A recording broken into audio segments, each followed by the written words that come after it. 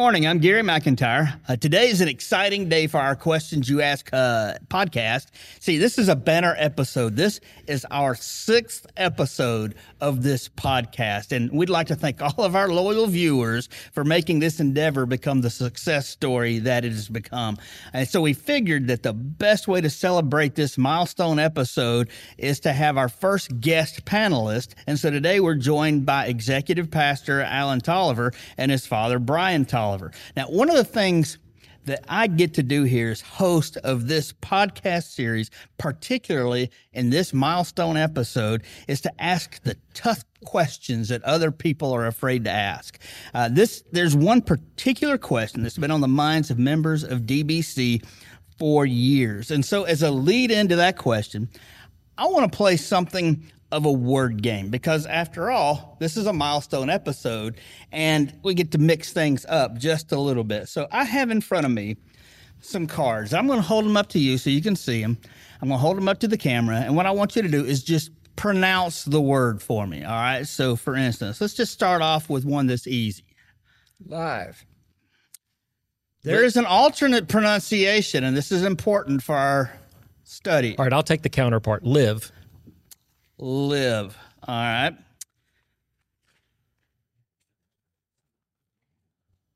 Olive. Olive. Yeah, concur. All right. Oliver. Yeah, I agree with Oliver. Now we're getting into the meat of it. Toliver. Toliver. Toliver. Let's do this again. Toliver. One more time. Toliver. It might be Taliaferro, but we don't say it that way. I need an explanation, please. How do you go from what clearly most people would think would be Taliaferro to Toliver? Well, originally it was Taliaferro. Originally it was an Italian name.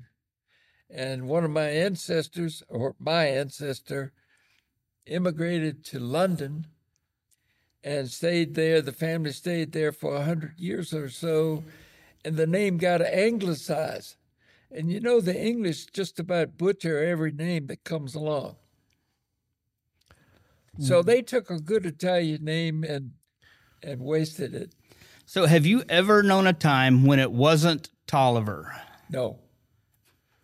That's remarkable. I would add one detail. When you're dealing with customer service, there's no point in that conversation. Yeah. So when I talk to customer service at Comcast or the credit card company, I'm just Taliaferro. It's easier. It would almost be tempting to even just create an email alias. It's just spelled like it sounds. Phonetical. Just like it sounds. All right. So I'm not 100% sure we completely answered the question, but at least it's out there for further discussion. I'm not sure it rates a future podcast episode or not. Fair. But, you know, hey, people want to know. Recently, we had a discussion on what did Jesus mean when he said that he was the only way to the Father. Now, after about a 25-minute conversation, I think we determined that what he meant by that statement was that he was the only way to the Father. I think we were able to wrap that thing up. So when Allen mentioned that you were going to be in town and that you would love nothing more than to be a guest on our globally available discussion platform, we thought that your mission background might be able to add some nuance and application to our recent Is Jesus the Only Way discussion. And so first, can you give us a little bit of background on who you are, how you came to Christ, and your missions experience? Okay, I was raised on a farm in Virginia, and I didn't know any other life. I went away to college, and I began to see that my parental upbringing was being eroded, and it frightened me. And I prayed that God would show himself to me, and I was a co-op student working in Baton Rouge, Louisiana, and I came to Christ at a InterVarsity Christian Fellowship meeting. And that's how I came to Christ. And later on, I met my wife at Virginia Tech, which is where I was going at the time. And she was involved in missions. And when we got married, we hit the road and went to Florida, Daytona Beach, and we were student summer missionaries for the Baptist Student Union. And that's how we started, and we've been in missions ever since. Have you done any overseas trips, or what's been your experience in that regard? Yes, we've been to Africa recently, the country of Ghana. I think one of the reasons I'm curious about that is because I'm kind of fascinated. What has been your experience with the exposure level that people have to who Jesus is? How different is it from, say, being in Florida and talking to people about Jesus versus being in Ghana and talking about Jesus? Well, of course, it's really very different. And we were in a tribal culture of the Konkomba tribe in the northeastern part of Ghana. Those people were animistic. They didn't know the God that we know, and they're looking for something different. I never saw a movement of the Holy Spirit like I've seen in Africa in response to the gospel. So when you go into an environment like that, did you know ahead of time, all right, this is what you're getting into, this is kind of what they believe and what you're going to have to wrestle with, or did you get down there and it's like, oh, I got to rethink everything I'm doing down here?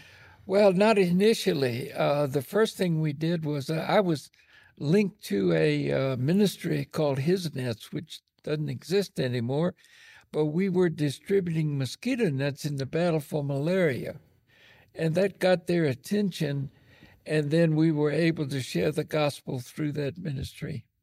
So was that a part of the strategy, the mosquito netting, or was that something that you were doing and an opportunity arose? It was something that we were doing and the opportunity arose. Right. And so, all right, so now you're meeting with these people. First of all, how did you get involved with, like, I guess you said tribal kind of people. Did you get involved with the tribal leaders, or how did you work your way into their culture? Well, there's a ministry in Yindi, and it's a native ministry, but it's Baptist-oriented, part of the Ghana Baptist Convention. And we were drawn into that ministry, and they were starting churches at a phenomenal rate. They'd send out teams, and we came back having started 10 churches in a week. Wow. And I tell pastors that I know back in Virginia about this, and they say, it's taken me a lifetime to start 4 churches. That's not possible.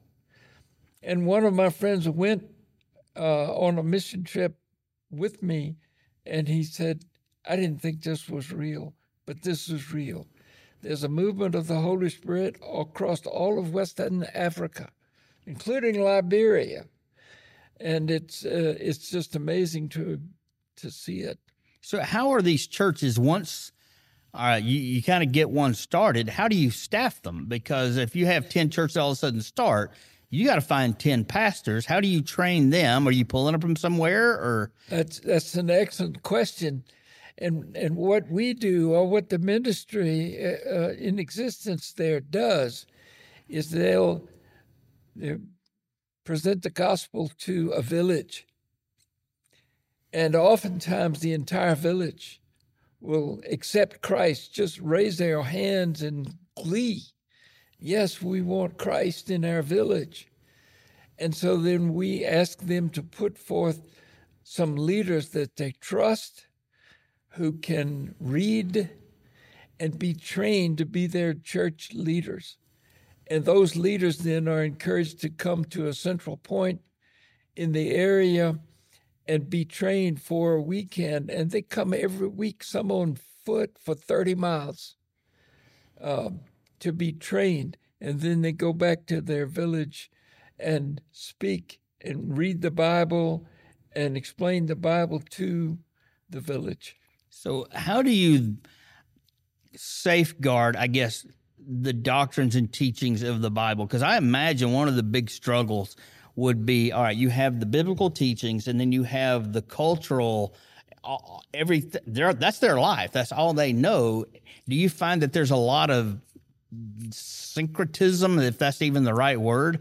That's an excellent question, and it's very difficult because we're asking them to leave all that they have believed in the animistic culture that they have.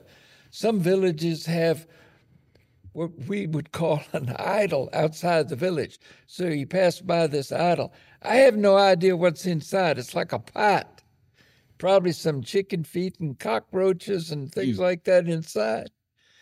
I've never looked in it, but they have trouble leaving that to accept Christ and walk in his way. And it just takes over a period of time for them to just leave the old life. Right. Yeah. So these leaders, the people who I guess nominated or elected pastor or however that works, I know you said that they're getting like this weekend kind of training. Are they getting any like formal training, or how are they going deeper? There are seminaries being developed and beginning in that area. And my wife and I sponsor a friend who's going to a seminary in Kumasi, which is further south, and he's about to finish that program up. He'll come back to this area and be a pastor, but also train other pastors. And his program is very rigorous. It's similar to what Allen took. It's quite rigorous and academically sound, but spiritually sound. So I'm wondering, all right, you get off the plane. I'm assuming you get there by plane. You don't drive. So you get there. What are your first thoughts when you all of a sudden to see, what have I gotten myself into? Right. That's exactly right. In fact, when I first went to Ghana, I went kicking and screaming. I didn't want to go, but I had promised a friend of mine the previous fall that I would go, and when the time came, it was conflicting with my work on the farm. And I thought, I'm going to have to pass on this. And my wife insisted, did you tell him you would go? I said, yeah, I told her. And she said, well, then you have to go. And I said, you're right. And so you get there, you start meeting the people. Do you ever like start wondering, how am I going to do this? Where do I start? The ministry that's there, and it's led by a person named Emmanuel Mustafa. And he had early in his life, he had a vision of Christ in his truck. He was a truck driver. And a lot of Muslim conversions occur in visions. And the Holy Spirit is definitely present in that, I believe. And he had to declare Jesus is Lord to his village. So he's organized this thing. He brings us in, and we speak, and we share our presence, and we encourage existing churches and start new ones. I'm curious, while you were out, first of all, how long were you out there, and how many times did you go? I've been 8 times. All right, and how long would you be there? Like, you're there for how long? Just say a couple of weeks each time. Okay, gotcha. And so then you've probably gone enough that you were able to see progress from the first time you went. Absolutely. And Emmanuel Mustafa is great for bringing his people together in a gigantic convocation. And we've seen hundreds of people. In fact, we observed hundreds of people being baptized on one day. It was thrilling and unbelievable.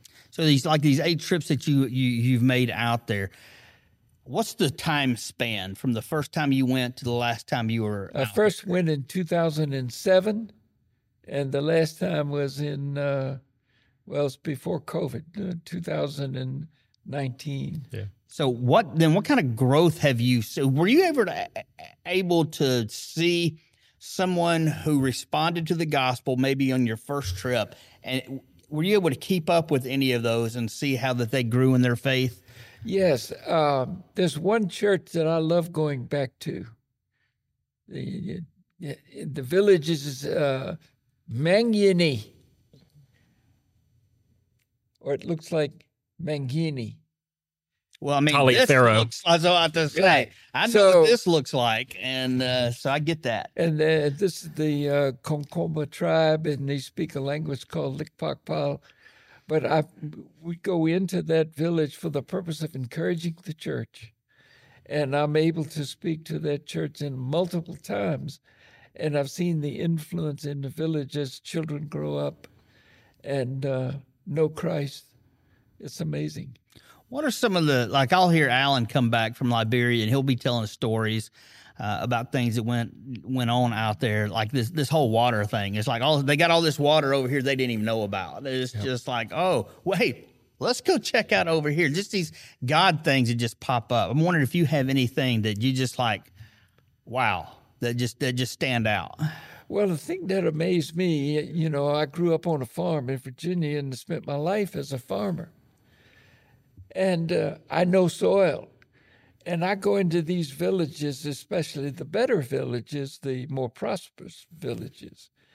And it's an amazing soil that they have. And they grow a crop called yam. And it's a result of some bedded up ground that they plant in. And that's the agriculture of the region.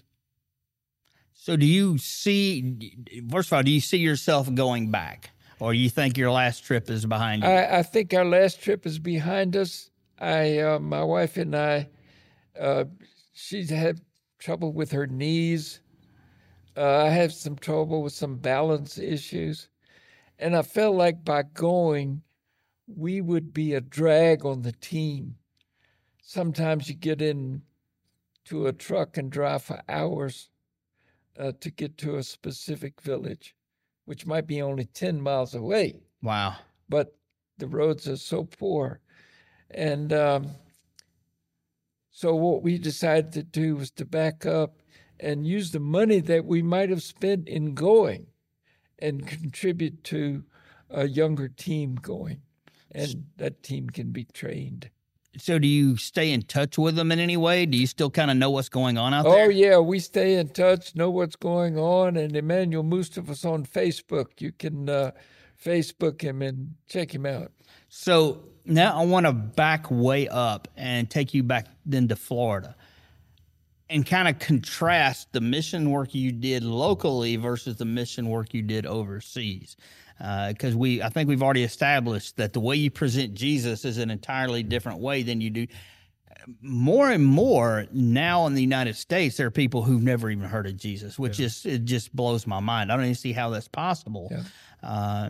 But people will be asked a question, hey, something about Jesus, and they'll say, who? And it took a long time for me to figure out, no, they're serious. They don't know this person's name. Have you ever had that experience, or did you find when you were doing work down in Florida that at least there was a passing understanding of who Jesus might be? There wasn't. The people we worked with were, back then we called them hippies. I don't know what you call them today. They're just young people that are lost. What was the movie that just came out, Jesus People? Was that the one about the hippie Christian movement that started out in California? That's right. So we're kind of talking about that same kind of group of people there? Yeah, the same kind of people were being... I remember this one guy, long hair down to his shoulders, which was kind of new back then. This guy named Danny, young teenager. And we had Bible studies at 2 a.m. I mean, these people would come off the beach at late hours, and my wife and I'd get back home, dog-tired. Phone rang one night. I had a Bible study in which we shared Revelation 3:20. Behold, I stand at the door and knock, and if anyone hear my voice, I'll come in and sup with him and he with me. And so Danny called me up. Hey, Bryan, this is Danny. I said, okay, Danny, how are you? He said, I was in the shower a while ago, and I finally said, okay, Jesus, quit knocking and come on in. I said, amen. And that was a kid that got saved because we were there. I don't know whatever happened to him. I was about to ask. Yeah, I was about to ask because, and I kind of get that because recently I was in Israel and made a friend that I don't even know his name. I say I made a friend. He has no idea who I am. He was a part of the Israeli Defense Force, and they were all there just getting their picture made around the flag, and I wanted that same picture. So I'm taking a picture of him as a group, and as I'm taking the picture, I look up, and he's got one of these going on. And so it's like, that's really cool. That might actually be my favorite picture I've taken of the whole trip. And then afterwards, I kind of gave him one of these, and they gave me one of those back in a wave. And it's just like somehow we made this connection. I don't know this guy's name, but he'll always be a part of that trip. And I'll always be wondering, I wonder whatever happened to this guy. Yeah. So, I mean, I get where you're coming from. I mean, I've had kids in my student ministry who've gone on to do other things. And it's like I've totally lost track of them, but they're always a part. I'm always like wondering, all right, what's happened to them? Conversely, I see enough of them on Facebook to wonder, all right, it's time for some remedial classes. Let's go back and try this one more time. So I get that. Gary, I had a question for my dad, if I could add one. Sure, go ahead. Why get on a plane and go to Africa? Why not go down the street and minister to somebody that's down at the MARTA station? Well, even in my home church, I've heard that comment, but I go back to Acts 1:8, and Jesus said, "You will be witnesses to me in Jerusalem, Judea, Samaria, and the uttermost parts of the earth." We have to be in all four places, which is everywhere, locally, wider and statewide, national, international. The gospel needs to go wherever there's a human being. Well, it kind of reminds me of at one point where Jesus was telling his disciples, you will do greater things than I. And it's like the question is, well, how do you do greater things than Jesus? And it comes down to this idea that as much as Jesus was God, he was also that much man. And he couldn't be everywhere at once. And he couldn't proclaim the message all over the world. He couldn't be in Judea and Israel and Samaria and all over the world at the same time.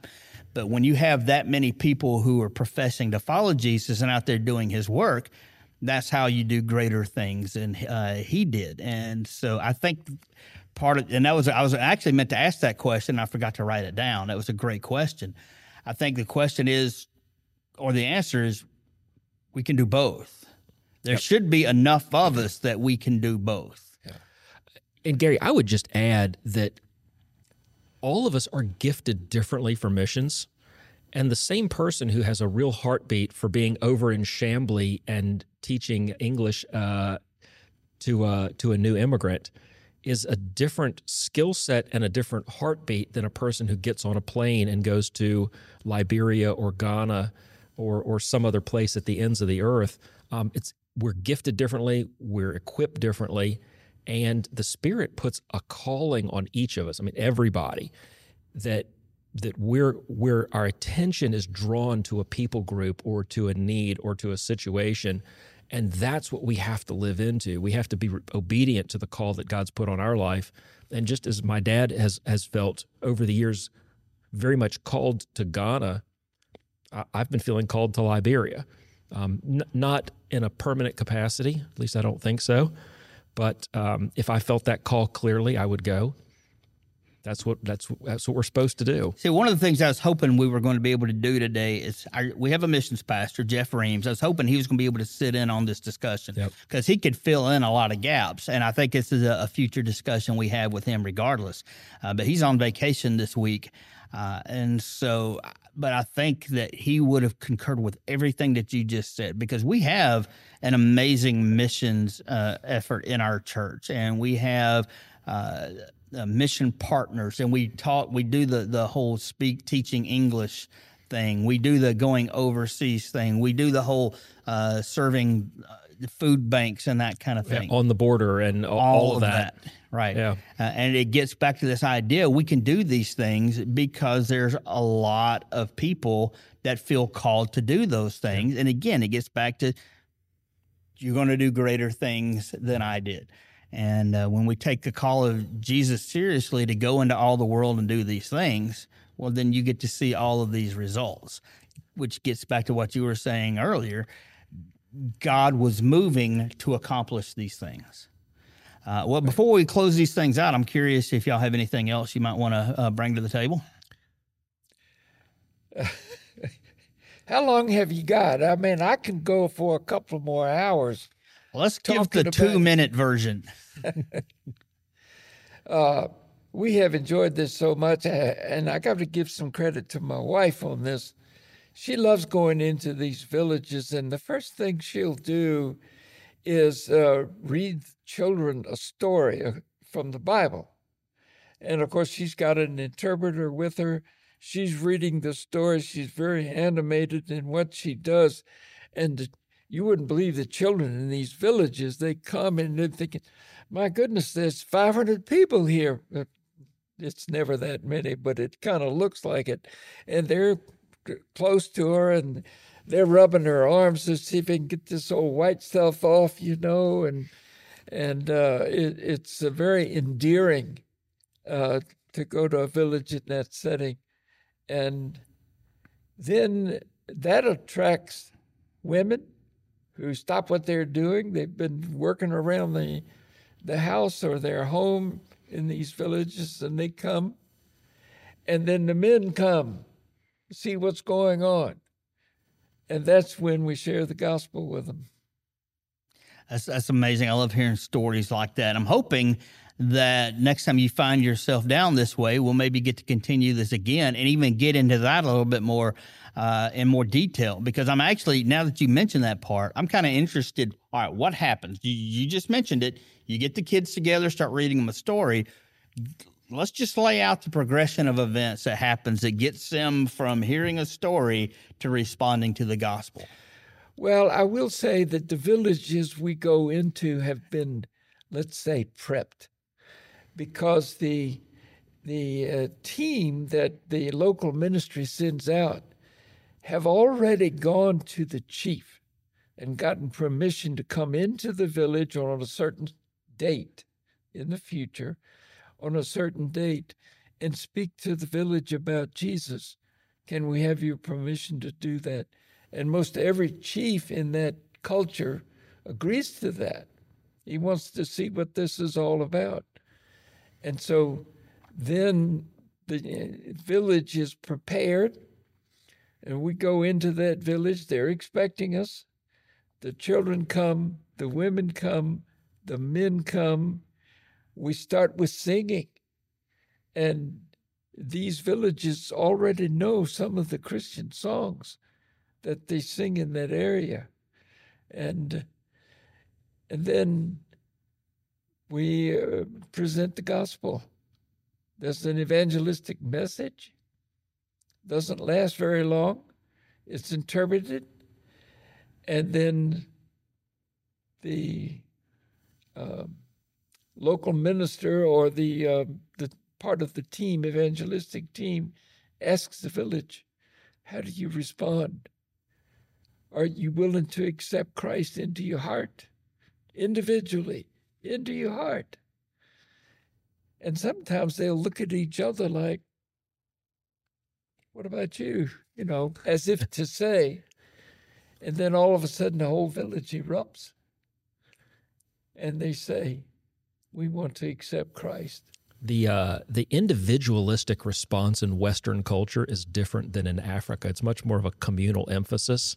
Yeah. And your influences and your mentors influence your decision for Christ. But it's not different in student ministry. You're right. Yes. You're right about that. Yeah, because I can't tell you how many times I'll be at some kind of youth conference or something, and they're doing the same thing. They're kind of looking at each other. You going down? I'm going down if you go down.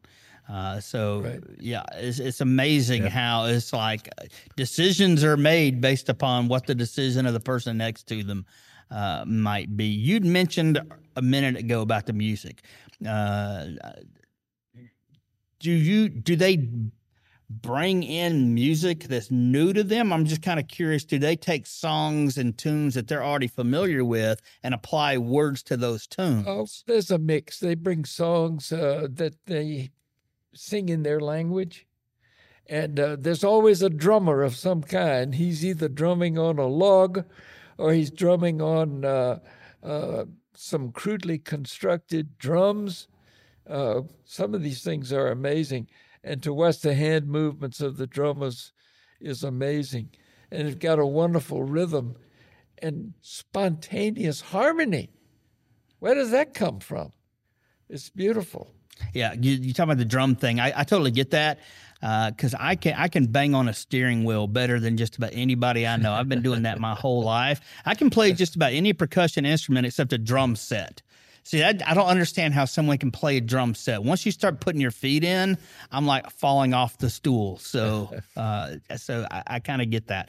All right. So, Bryan, I hope you get to join us again. Alan, well, you're kind of a fixture now. Yeah, I was just a prop on this. So, but you did your role really well. I got to say, very impressive. Very impressive. I'm not convinced we fully decided this yet, but I'm not sure we could take it much farther than we already have. I just know it's a question that's on the mind of everybody.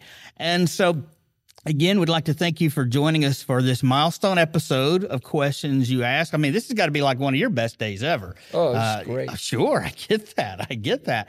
Well, I'm Gary McIntyre. Thank you for joining us. We'll see you next time.